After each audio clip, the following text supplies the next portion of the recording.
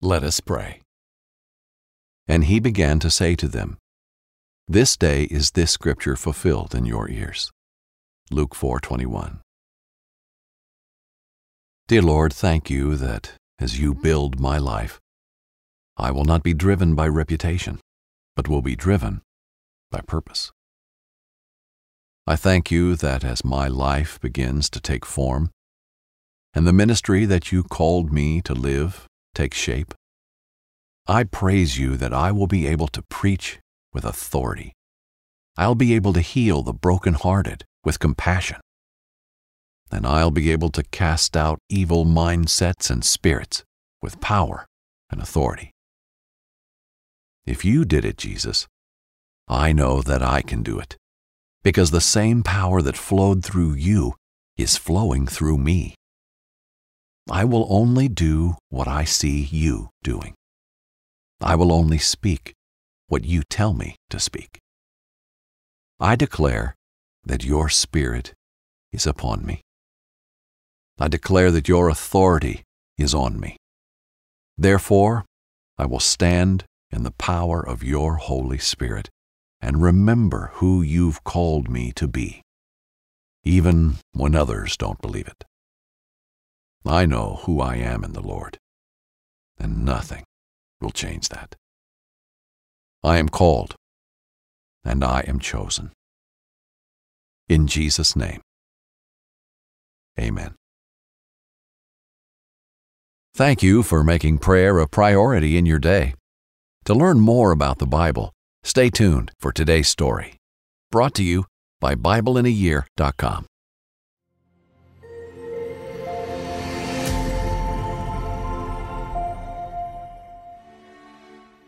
Possession and rejection.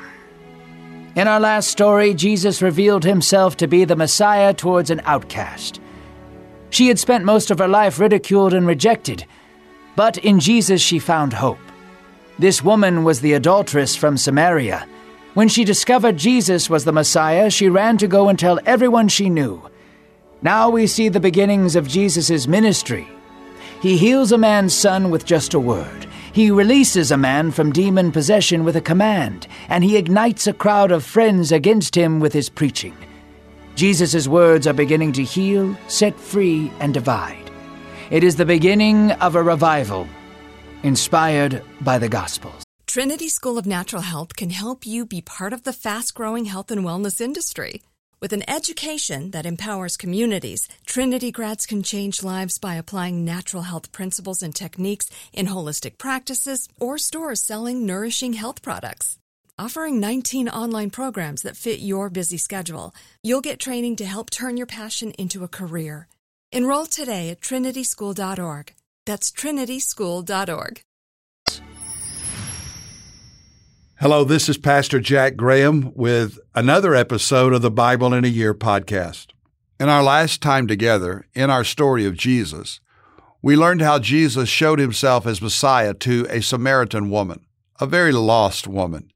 But his words made faith come alive in her heart and changed her forever. She received living water. And as a result, she brought many others to meet Jesus, and they also believed in him. Today, we'll hear as Jesus begins to travel about, healing different people in different ways, from healing physical maladies to casting out demons. Jesus is showing the world that he has the power of God because he is God. His deeds and his words bring many to himself. Yet for others, the wonders and the words of Jesus incite anger, hatred, and rejection. Far from being universally accepted, Jesus will be opposed by many. So let's listen now to today's word. Word of Jesus' presence spread like wildfire. Stories of his teaching had brought many to his side. Rumors of his whips in the temples created speculation and intrigue. Yet Jesus was not a man driven by reputation. He had a purpose, to fulfill the will of the Father. Each act was deliberate. He did nothing on a whim or out of laziness. People began to notice that Jesus walked with a different type of authority than just some other teacher. They were beginning to believe the words proclaimed by John the Baptist. Perhaps this was the Messiah. Jesus was walking the streets of Cana in Galilee where he had turned water into wine. Jesus navigated the marketplace with his followers looking for food to cook for dinner. As Jesus was enjoying the marketplace, he heard a desperate voice cry out from a distance, "Jesus, please help me!" Jesus looked and saw an official from Capernaum running towards him. He was clearly a wealthy man, judging by his robes. However, he did not walk or speak like a man of power. Instead, he desperately ran towards Jesus and fell at his feet. Panting, the man gasped for words, "Jesus, my son is sick, towards the point of death. I am out of options. Are you able to heal him?" Jesus looked at the man and noticed that many people were observing them. They were waiting for some sort of miraculous sign or spectacle. Jesus would not give it to them. He touched the man's shoulder and helped him to his feet. "Go, your son will live," Jesus said with a smile. The man wiped away some of his tears. Although he had no physical proof yet that what Jesus said was true, he believed him and left to be with his son. As he was on his way, his servants found him and brought a report that his son had been healed. So he and his entire household believed in Jesus. Jesus dwelled in Galilee for a while. There he would meet with people that were ill and preach in the synagogues. When the Sabbath had come, Jesus was preaching in the synagogue in Capernaum. Hundreds of people piled into the room to hear from Jesus. All were silent as he spoke. His words flowed with the strength and grace of the Jordan River. People marveled at his teaching. Many teachers of the day relied on eloquent speech or jarring rhetoric, but not Jesus. His words possessed authority. Every sentence presented new and fresh truths, yet not all in attendance were enjoying his servant. There was a man in the back of the room shaking where he stood. His eyes glared at Jesus, and he rammed his fist against the wall. As Jesus was speaking, a deep laughter echoed from the back of the synagogue. Everyone's heads turned as the man walked towards the front. His eyes were bloodshot, and his entire body twitched and shook as he marched. His laugh was disturbing and sent chills down the spines of the disciples. "Ha!" he yelled as he pointed towards Jesus. "Why have you come to us, Jesus of Nazareth?" the man spat. His neck flexed backwards and his face turned red. Jesus knew who this man was. Rather, he knew who possessed him. "Have you come to destroy us? I know who you are. You are the Holy One, the Son of God. You are—" "Be silent," Jesus rebuked. He stepped down from the front of the stage and made his way towards the demon-possessed man. The man writhed as he saw Jesus approaching, still seeping with disturbing laughter. The man fell on his back, and Jesus knelt down and touched his chest. "Be silent and come out of him."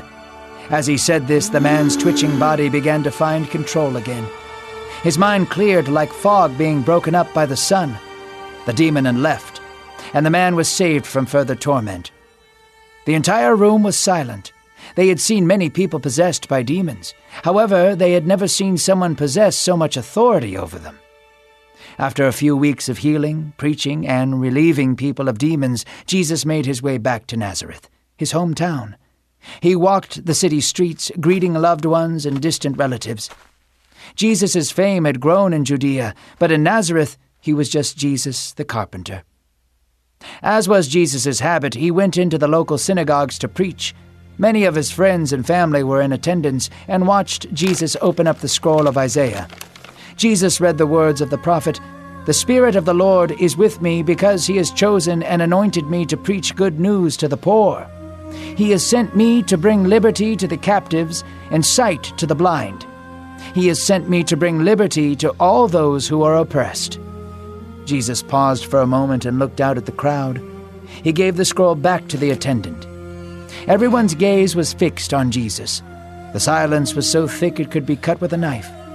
"Today," Jesus began, "today this word has been fulfilled." As Jesus spoke these words, people began to mumble and complain. Jesus had just claimed to be the promised Messiah prophesied by Isaiah. Some of them scoffed at him and began to leave the synagogue. "Isn't this Joseph's son, the carpenter?" they asked. "We heard you did some elaborate healings in Galilee. Why don't you do some of those here? Then we will believe you." Jesus sighed. He was heartbroken over his old friends. "Truly a prophet is not welcomed in his hometown," Jesus said. When the prophets proclaimed repentance before the time of captivity, they were rejected and killed. When the people heard him say these things, they were furious. They mobbed towards Jesus and drove him out of the town towards the ledge of a hill. They were ready to throw him off of the hill for blasphemy. They could not stand the idea of one of their own being so righteous.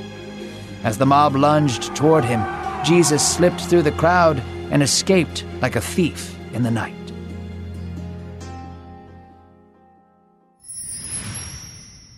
As we begin today's story of Jesus, our Lord's name is becoming well known in the region. He's traveling throughout Galilee and was well received. Many trusted him and followed him and believed on him. They gathered in large multitudes to hear him and to see the signs and the wonders, the miracles. These were gracious and beautiful displays of his power and of his presence and compassion. And while the heart of Jesus was intent on healing, he is much more than a miracle worker. So as he's walking one day, an official approached him, begging for his son, who was at home, sick, to be healed. Rather than go with him as the man asked, Jesus simply told him to go back to his home to find his son healed. There was no public miracle. He just said, "The child is well." It was just a word.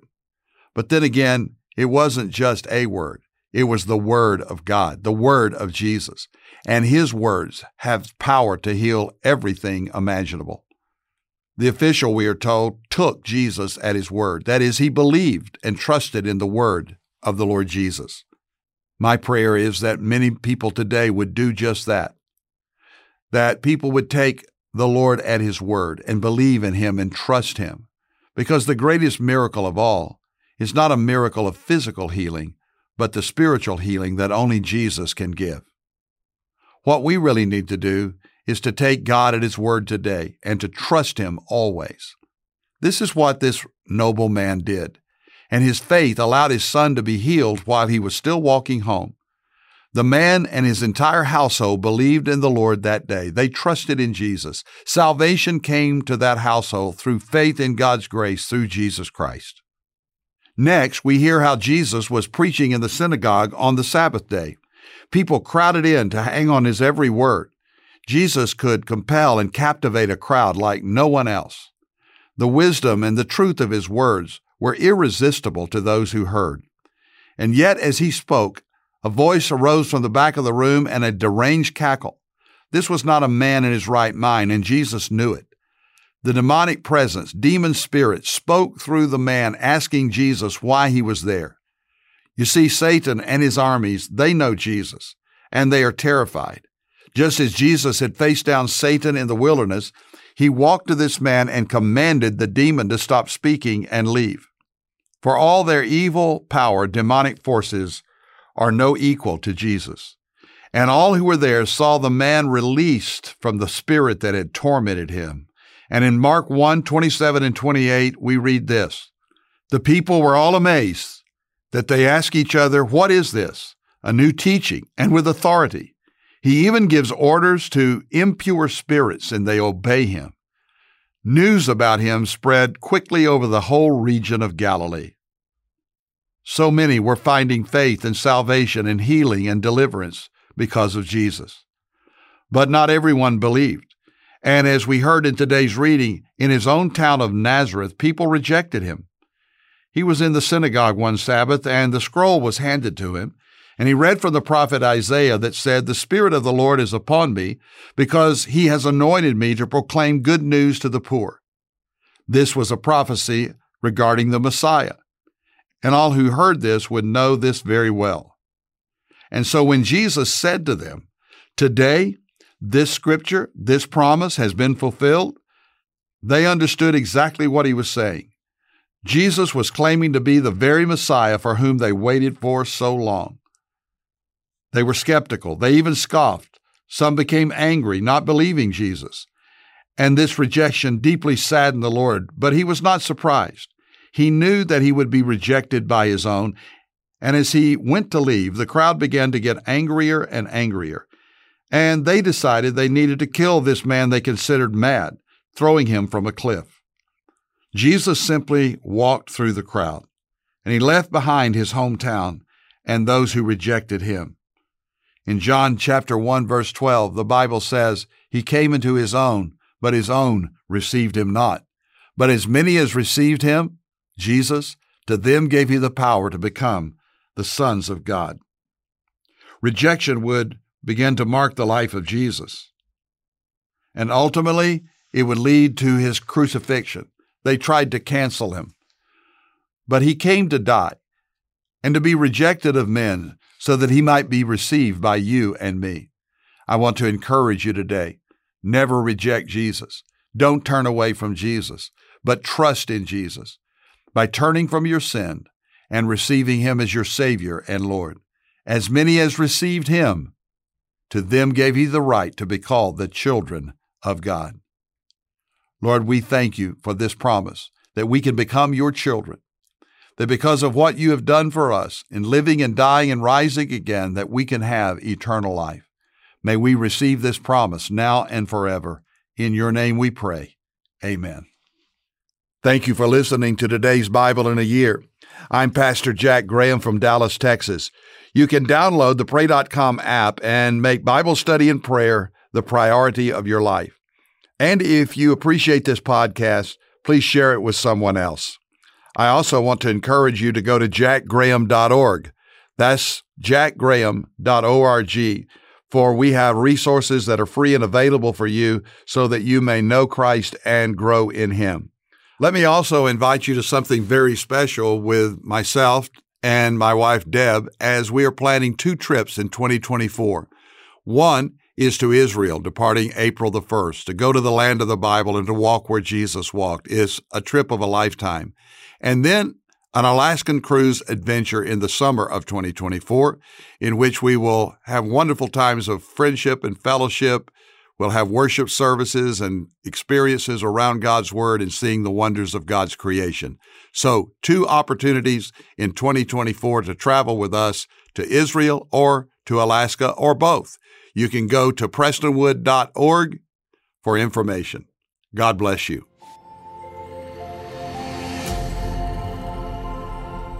This episode is sponsored by Medishare, an innovative healthcare solution for Christians to save money without sacrificing quality. Trinity School of Natural Health can help you be part of the fast-growing health and wellness industry. With an education that empowers communities, Trinity grads can change lives by applying natural health principles and techniques in holistic practices or stores selling nourishing health products. Offering 19 online programs that fit your busy schedule, you'll get training to help turn your passion into a career. Enroll today at trinityschool.org. That's trinityschool.org.